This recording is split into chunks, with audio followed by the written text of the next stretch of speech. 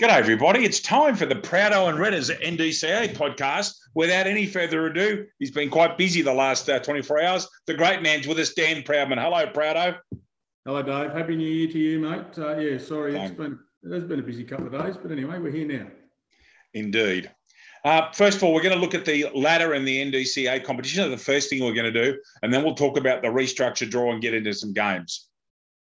Okay, so as this ladder was updated this morning at 6 minutes past 4, so it is current. From 12 to 1. In 12 is Belmont on 5 and Toronto with them on 5 points. Cardiff Bullaroo in 10th on 12. Then Wallsend on 13, Waratah Mayfield on 18, Uni on the basis of their outright win just before Christmas are now on 19 points. Then it gets really, really tight and close. And in fact, positions 8 through 3 are only 6 points away from each other. Merewether are 6th on 22, Hamwicks are 5th on 23, Stocko 4th on 24, Charlestown 3rd on 24 by some significant quotient. Newcastle City undefeated on 29 and West's also undefeated on 30 points. So that's the ladder. So it's West, City, Charlestown, Stocko with Hamilton, Wickham, Merewether and Uni and Waratah hot on their heels, Dan. It's a really tight ladder and there's going to be a lot of changeovers of points in the next few weeks, my friend. Absolutely. And I know we're going to talk about the draw shortly, Dave, but, with the one-day games coming in, obviously it means more points on offer. I know there's not necessarily 10 points on offer, but there's 6 points every week now, not every fortnight. So there's going to be a hell of a lot of movement in the next, 7 or 8 weeks.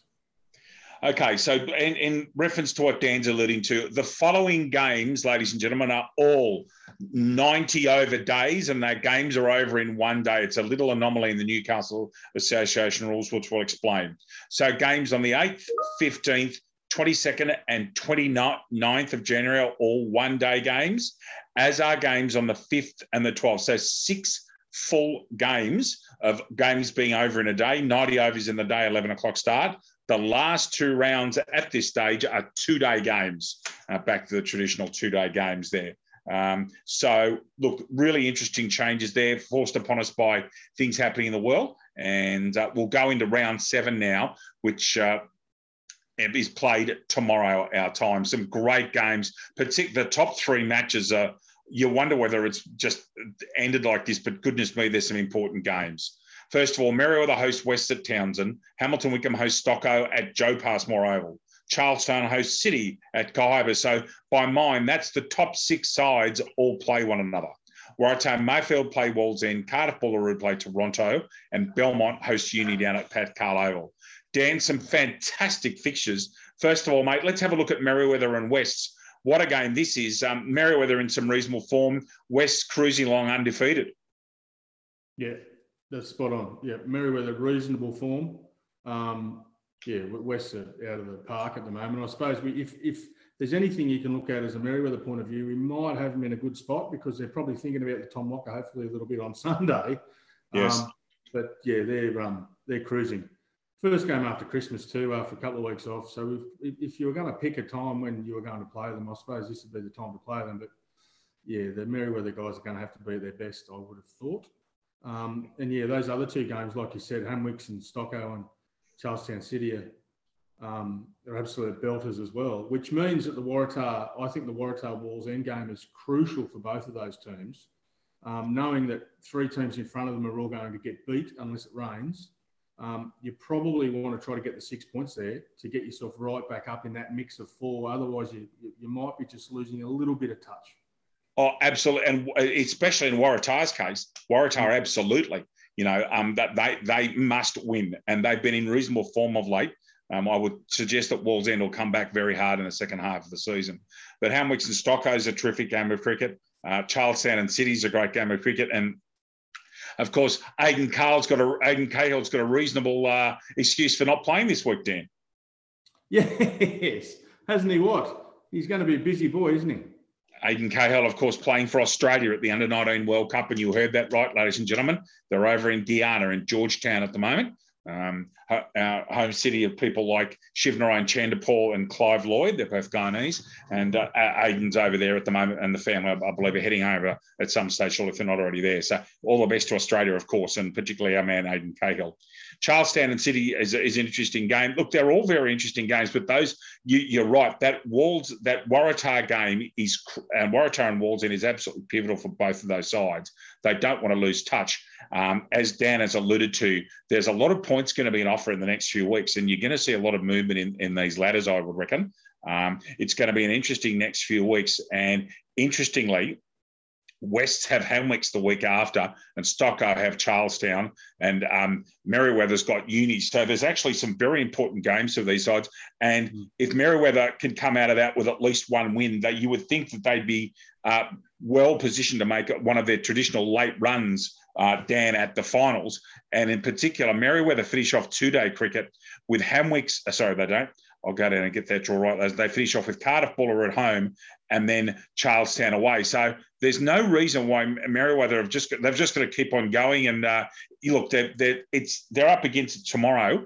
And speaking of which, I know there's some cricketers. I'm not going to breach confidence, but there are some cricketers around Newcastle who won't be playing this week due to COVID. I hope everybody gets well quickly and that you look after yourself. But it's a very interesting competition there. I think West are a standout at the moment, Dan, and it's also a very young and talented Newcastle City side, hot on their heels. Yeah, and they're playing without fear. Yes.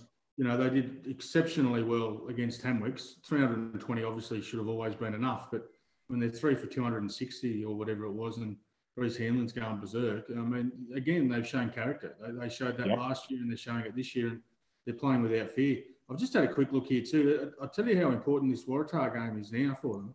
The next 3 weeks, if they do happen to beat Wallsend, the next 3 weeks they've got is City at City, Stocko at Waratah, and West at Harker. So tomorrow's a massive day for Waratah if they're looking at trying to make that fall. It's a must win, really. Absolutely. Look, I think it's going to be some terrific cricket, particularly over the next month. It's going to be, and often this is the period where teams start to think about outright points. Well, they're not going to be pretty much on offer. It is theoretically, but just to let people know how it works, there are 90 overs of cricket played in the day. The team batting first can bat a maximum of 45 overs, but declarations are also allowed in the rules. So you're playing with red cricket ball, white clothing, no fielding restrictions at all. So the rules are a little bit different. And if teams average 4.5, 5 and over instead of 6 to 6.5, as you would expect in white ball cricket, that gives some explanation because captains can literally have 9 men on the boundary. Yeah, it's completely different format to what we would have thought the one-day cricket is. Yes. So it does bring a few other things in play, and it also brings into play, if you've got a very strong seamer or spinner who can bowl significant overs, then obviously with no restrictions, that could play as far as even picking sides, I suppose. I mean, do you have to pick 5 bowlers now? You probably don't. If you're confident that you can get 45 overs out of 4 bowlers, and even 3 with a rounder, then do you actually fill it up top and try to get as much as you can while you're batting? So we'll see what the captains do in the next few weeks and how they actually work those rules around. The smart ones will work it to their advantage, and we'll see what happens. Exactly. As Dan alluded to earlier, the Tom Lockyer Cup final is being played this Sunday. It's Western Charlestown at Harker Oval. This one is a one-day game, a limited overs one-day game. Charlestown have been very good of late. Michael Richardson and General Chillingworth have really stepped up this year, Dan, but they're running into a juggernaut in West. I think this could be a really interesting game of cricket, particularly if Charlestown can get early wickets.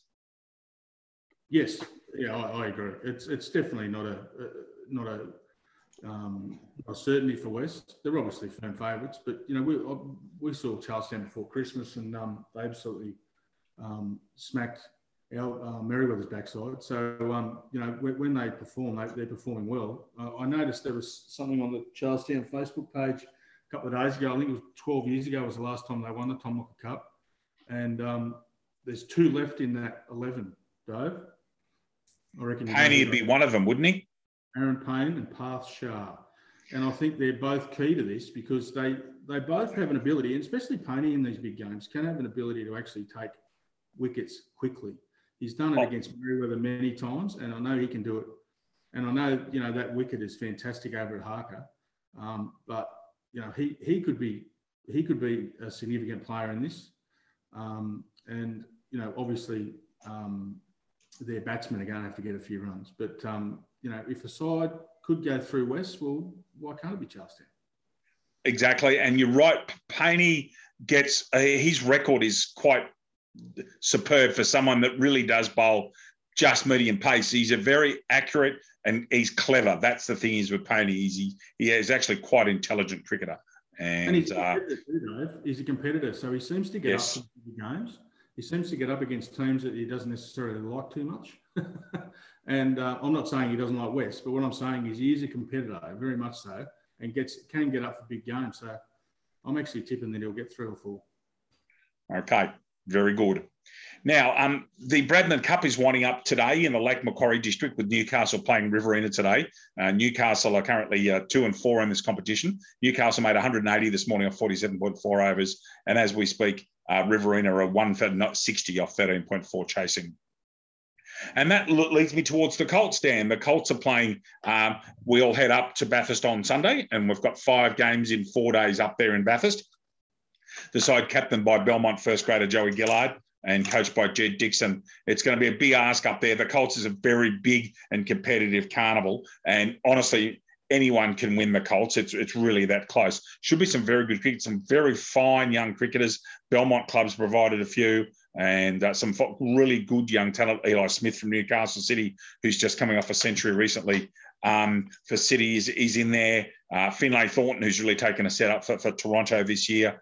Jamie Larson, also from Toronto, a leg spinner. There's a whole stack of really, really good players in there. And I think it's going to be it's a good Newcastle side. Jed Dixon's an excellent coach, but it will be tough ask up there. But we wish our Newcastle lads and all the players well and good health, Daniel. Yeah, absolutely. Good luck to them all. And I just, I've been so impressed how Joey Gillard's, matured into not just a good young cricketer, but just a champion young bloke too. So I wish him and Jed and the rest of the crew well. Like you said, it's going to be difficult to win, but they've got the cattle. Absolutely. Yeah. And we must mention the Better Holdings also playing, Dan, Pat Holding going up there from Merewether alongside his clubmate Zach Stanbridge. I know they're both very keen to get up there, but we must make mention of Pat, and we hope that he distinguishes himself, unlike his elder brother, who allegedly is going around town saying he's Merewether's finest all-rounder. Yeah, I've sort of half promised Sam that I'd wouldn't give him too much of a hard time on this. He can be a little bit soft, our little Sam, or our big Sam. But look, I wouldn't say that he's spoken about that bomb he hit over long off a few weeks ago at Lynn Oval. He hasn't spoken about it much at all. In fact, I think the Merewether Brewers have brought it up more than him. But he does smile when it's brought up, to be fair. Has Houlihan been into him about it in particular? I'm assuming so. I would assume that he hasn't missed him much at all. Talking about those guys, just on a very quick note, the great Matthew Bench, who used to be a Merewether first grader and the brother of Matthew, happened to be home at Christmas, and there was a bit of a golf day at Merewether, and Liam just happened to hit a hole-in-one on the 17th at Merewether with club coach Troy Goodwin in the cart with him. So Goody's never told a lie in his life. I would not have believed Bench if Goodwin wasn't there. Goody has not wholly won at Merewether. Oh, goodness me. There might have been a few beverages after that. COVID safe, of course. Yes. I'm guessing there probably was during as well, David, but anyway. Knowing that mob, absolutely. Dan, do you have anything else you'd like to discuss today, my friend? It's actually great to be getting back into cricket. And, of course, Dan and I will be looking at the country champs in a couple of weeks' time where Newcastle's going for a three-peat and going to face some stiff competition, but we'll talk about that in a couple of weeks' time. Dan, anything else you wanted to mention tonight, my friend? I'm the same as you. I'm looking forward to cricket being back on. Looking forward to seeing West in person, just to see how good they are and where they're sitting. And we'll talk again next week, mate. Look forward to it. On behalf of Dan Proudman, and David Redden, this has been the Proud Unreaders NDCA podcast for the 7th of January. Everybody take care. Enjoy your cricket this weekend. Go Newcastle. Finish them off today at the Bradman Cup, boys, and go, good luck to the Colts up there in Bathurst during the week. On behalf of Prado, this is Redders. Take care, everybody. Bye-bye.